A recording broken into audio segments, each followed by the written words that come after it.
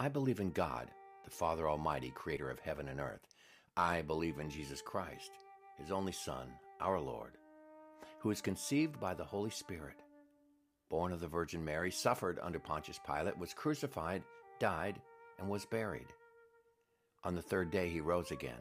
He ascended into heaven. He is seated at the right hand of the Father, and he will come to judge the living and the dead. I believe in the Holy Spirit, the Holy Catholic Church, the communion of saints, the forgiveness of sins, the resurrection of the body, and the life everlasting. Amen.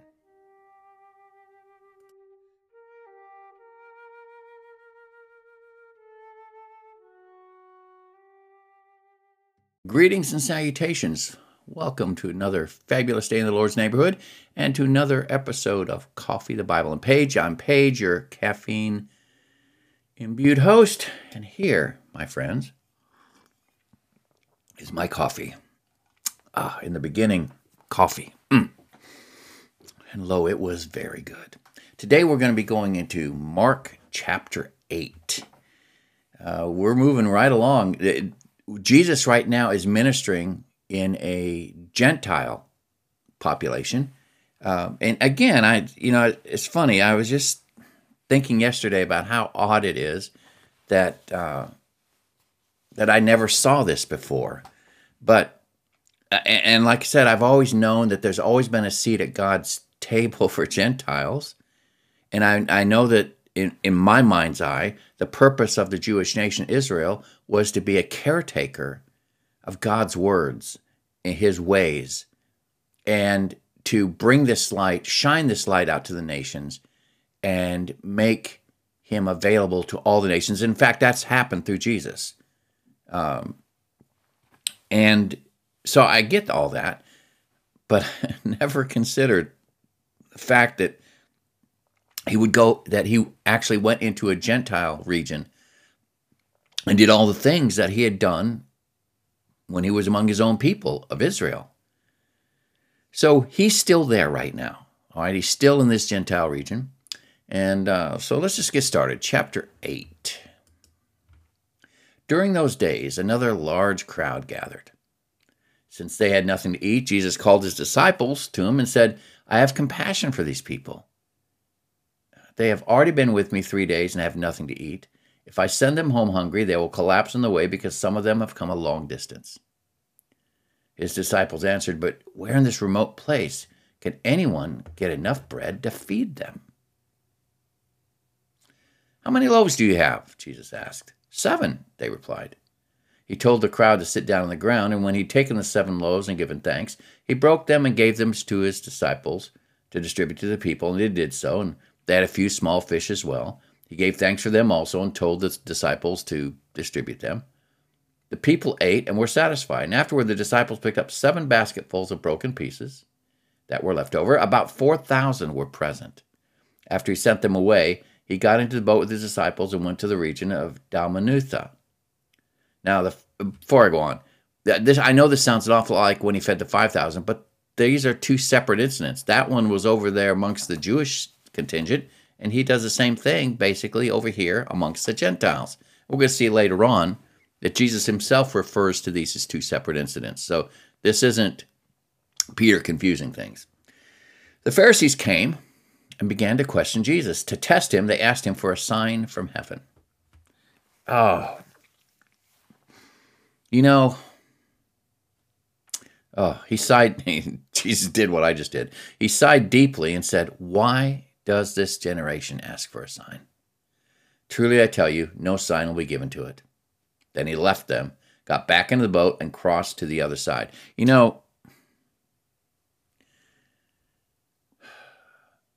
He's made the lame to walk. He's made the blind to see. They don't contest the fact that he does miracles. Remember the thing with the incident with the man with the withered hand at the tabernacle in the synagogue? They didn't ask themselves, I wonder if he can heal him. No, they knew he could heal.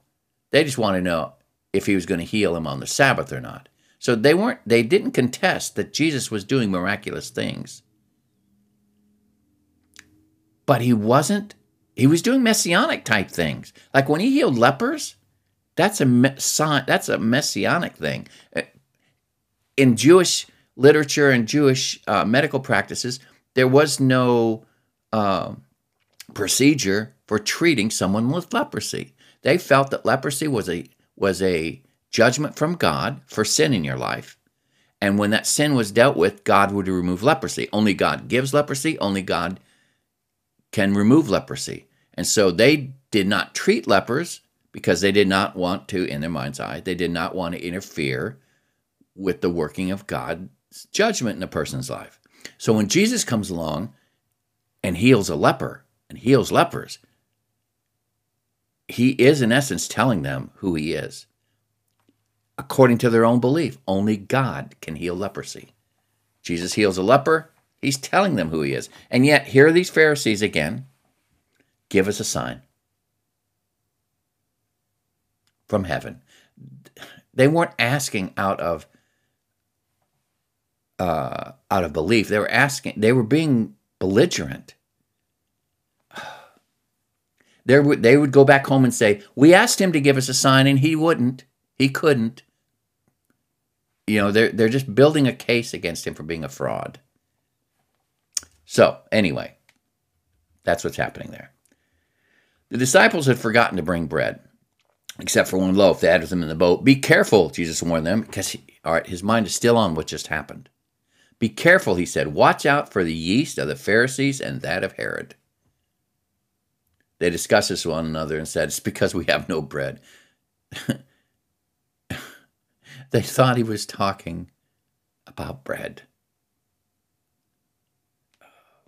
Aware of the discussion, Jesus asked them, why are you talking about bread? Do you still not see or understand? Are your hearts hardened? Do you have eyes but fail to see, ears but fail to hear? And don't you remember when I broke the 5 loaves for the 5,000, how many basketfuls did you pick up? 12, they said. And when I broke the 7 loaves for this 4,000, how many basketful of pieces did you pick up? 7. He says, do you still not understand? He's pointing them to the miracles that he did, the power that he wielded, the proof that he was the Son of Man, the Son of God, Messiah. The yeast of the Pharisees and that of Herod, that's, yeast is that little thing that makes the dough rise, right? A little bit of yeast can infect or permeate through an entire batch of dough. The yeast that the Pharisees were bringing to this discussion was their refusal to believe the proof that was in front of them of who Jesus was. The lame walk, the blind see, the lepers are healed. He feeds 5,000, then he feeds 4,000. They've seen him walk on water. They've seen him demonstrate his power again and again and again. The yeast of the Pharisees and Herod would plant doubt that this isn't enough, that you need more. You always want more. People who don't believe, let me rephrase that. People who will not believe, always want more evidence. Dear friend of mine, atheist, he did not believe in Jesus. But you could not say he would not believe. And here's what I mean when I say that. He was an atheist by conviction. He had studied. He had pursued. And at that point in his life when I met him, he had found no reason to believe that there was a God, let alone that Jesus would be the Son of God. He just hadn't believed that. Fast forward a couple years later, evidence came in within his periphery, and he continued to seek. And he came to believe that there was a God and that Jesus was indeed the Son of God. He was no longer a believer. Now, that was a case of someone who did not believe, but didn't make an active decision to ignore evidence, to ignore what was under their eyes, to ignore what he heard and what he saw. And he's a believer on this day. The yeast of the Pharisees and Herod is that thing that would infect somebody to take them to the point where they just quit considering, quit looking. I've seen it happen to people who walked, who by all appearances, were walking with God. But they reached a point in their life, something happened where all of a sudden it wasn't worth believing anymore, and they walked away. Now, that's another subject for another time. But in this context, the yeast of the Pharisees is that bit of self-doubt, of a critical spirit that refuses to be satisfied with what is in front of them.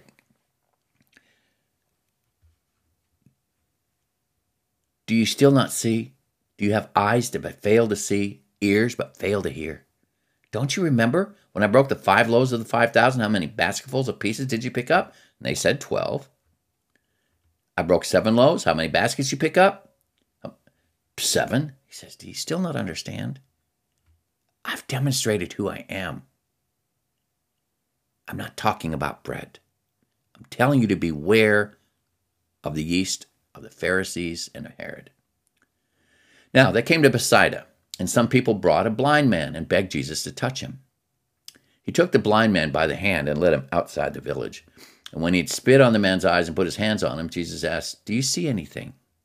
Now, before you get all grossed out, that was actually a legitimate medical procedure in those days. Do you see anything? He looked up and said, I see people. They look like trees walking around. Once more, Jesus put his hands on the man's eyes, and then his eyes were opened, his sight was restored, and he saw everything clearly. Jesus sent him home saying, don't even go into the village. Now, giving sight to the blind was another indication that Jesus was doing what God had promised to do when he came to bring salvation. In Isaiah, we read, then will the eyes of the blind be opened and the ears of the deaf unstopped. These are signs of Messiah. This is what Messiah will do.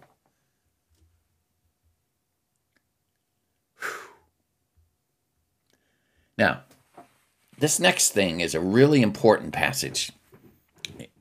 Jesus and his disciples went on to the villages around Caesarea Philippi, and on the way he asked them, who do people say I am? They replied, some say John the Baptist, others say Elijah, and still others, one of the prophets. But what about you? He asked. Who do you say I am? And Peter answered, you are the Messiah. Now, there's a more complete version of this discussion in Matthew's gospel. I'm going to read that here. And it plays, I believe, a very important part in what's going to come up next. Jesus replied, blessed are you, Simon, son of Jonah, for this was not revealed to you by flesh and blood, but by my Father in heaven. And I tell you that you are Peter, and on this rock I will build my church, and the gates of hell will not overcome it. I will give you the keys of the kingdom of heaven. Whatever you bind on earth will be bound in heaven, and whatever you loose on earth will be loosed in heaven. This is incredible praise showered upon Peter from Jesus. Keep that in mind with what happens next. Jesus warned them not to tell anyone about him. He then began to teach them that the Son of Man must suffer many things and be rejected by the elders, the chief priests, the teachers of the law, and that he must be killed and after 3 days rise again. He spoke very plainly about this. And Peter took him aside and began to rebuke him. All right. Can you imagine having the nerve to take the person you just called Messiah, the Son of God, and to pull him aside and rebuke him like you were his elder? Like you were his father or his uncle or something? That's what Peter's doing here. Peter took him aside and began to rebuke him. In that word rebuke means he's telling Jesus, you got it all wrong. You're being very wrong. This isn't true. This is what Peter was doing here. Now, why would Peter dare to do that? I think part of it's because he got a big head. Because of what Jesus said to him previously, up here. Blessed are you, Simon, son of Jonah, for this was not revealed to you by flesh and blood, but by my Father in heaven. And I tell you that you're Peter, this rock will be, etc., etc., etc. Peter received high praise. And I just can't get away from the feeling that he just elevated himself to a point of self-importance, that he was so smart that he could actually dare to rebuke the Son of God, Messiah, Son of Man, Son of David, the Alpha, the Omega, the beginning. He dared to rebuke Jesus. Now, this hits home to me in this regard. As we grow in our walk with Christ, as we move through the years, you learn, you experience, you see. People start to see you as wise. I had a student of mine the other day just thank me for my wisdom when I was counseling her on different things about what she had coming up in her life. And I just shared my life experiences with her. I have decided, I've taken on the methodology that my father used in giving advice. Don't. He never once gave me advice. But he would always ask a question that would draw the answer out of me, and I'd end up answering my own question and taking my own advice. So that's viewed as wisdom, and that was viewed as wisdom by this young lady when I talked with her the other day. And as you get older and the longer you walk with God, the wiser you get. And the more profound your words sometimes are. Sometimes I say things and I'm going, I hope somebody's taking notes because that sounded really smart. Yet for all of that, we have to maintain a humility that realizes that no matter how smart we get on this planet, no matter how much wisdom we accrue, no matter how wise the people around us deem us to be, all our wisdom, all our knowledge is but a single grain of sand compared to all that there is to know about our God and His ways. I've noticed also that as many people grow older and walk in Christ, the longer they do that, sometimes they end up with a pet opinion, a pet theological stand, a pet thing that they're very passionate about, that they think they've got the inside track on. And I'm not saying that in a derogatory fashion. Everybody's life has a purpose and a direction that God's taking them. And many times in the process of following after that and chasing after God and that purpose and that vision and everything, we tend to think that we've got something very, very, very important that the world needs to hear. And it's something other than the message of the kingdom of God is near. It's usually just something, a pet theological perspective, a pet, I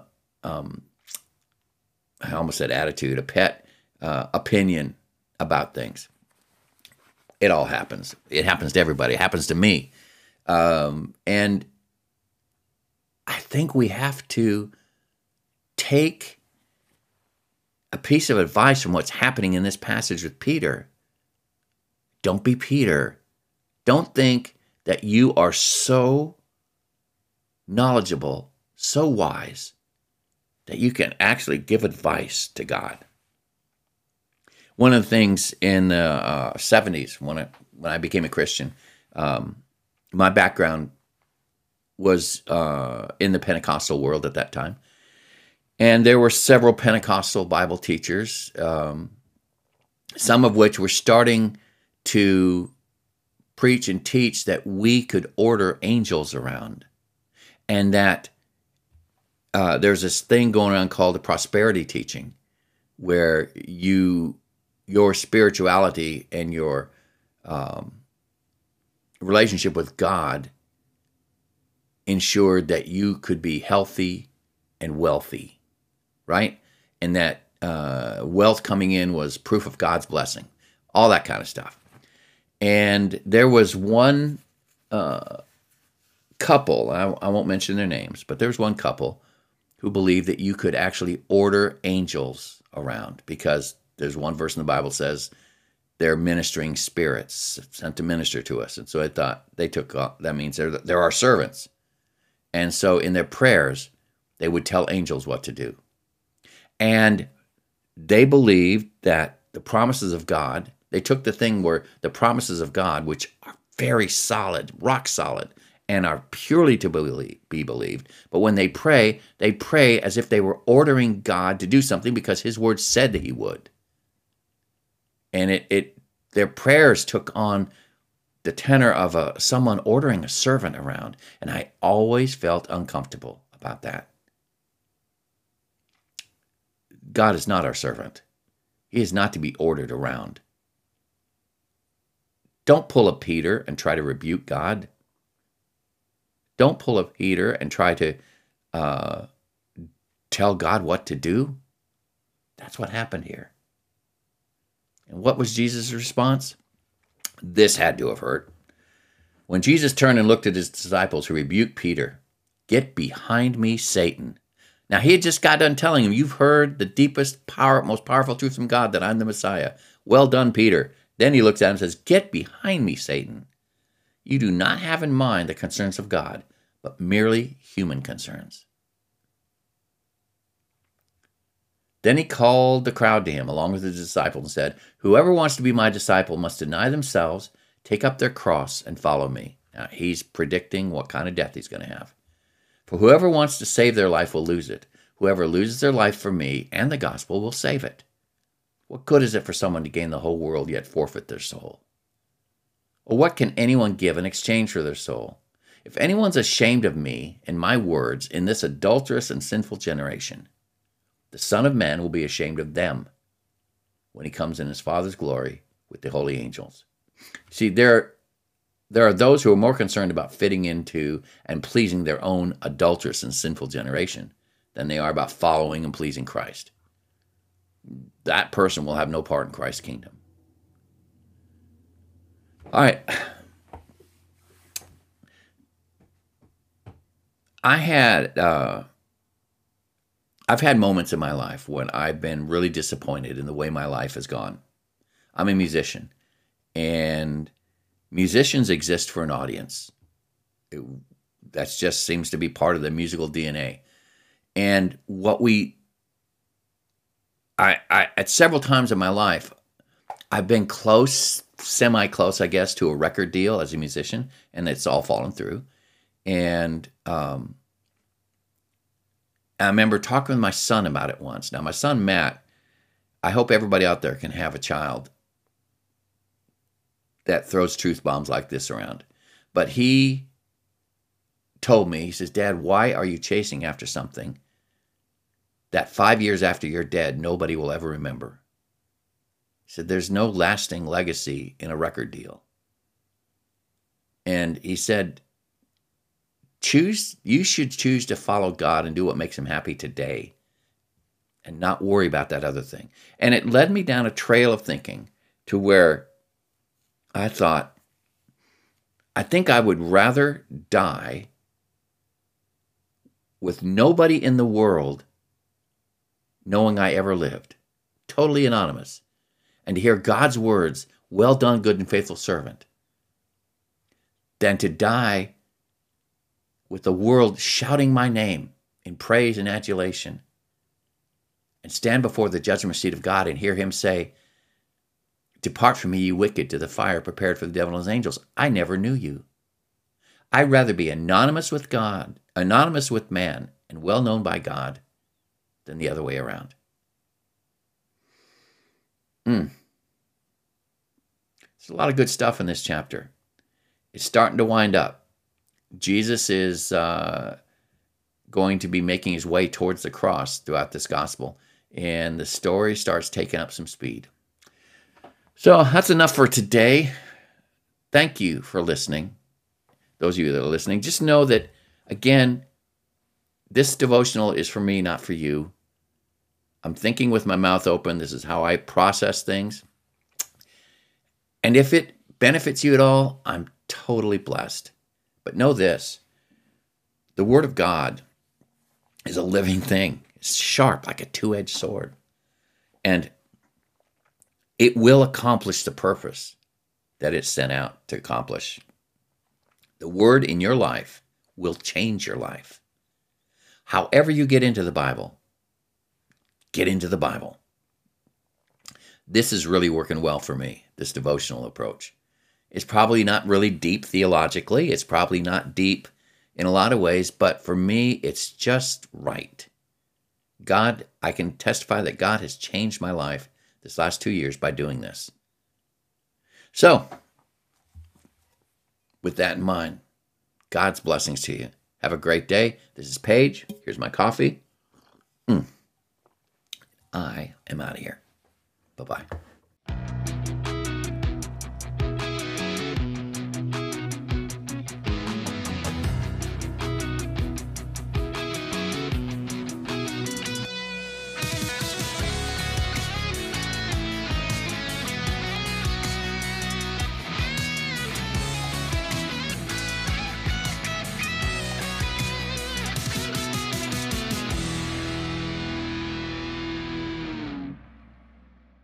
God's thoughts are not our thoughts.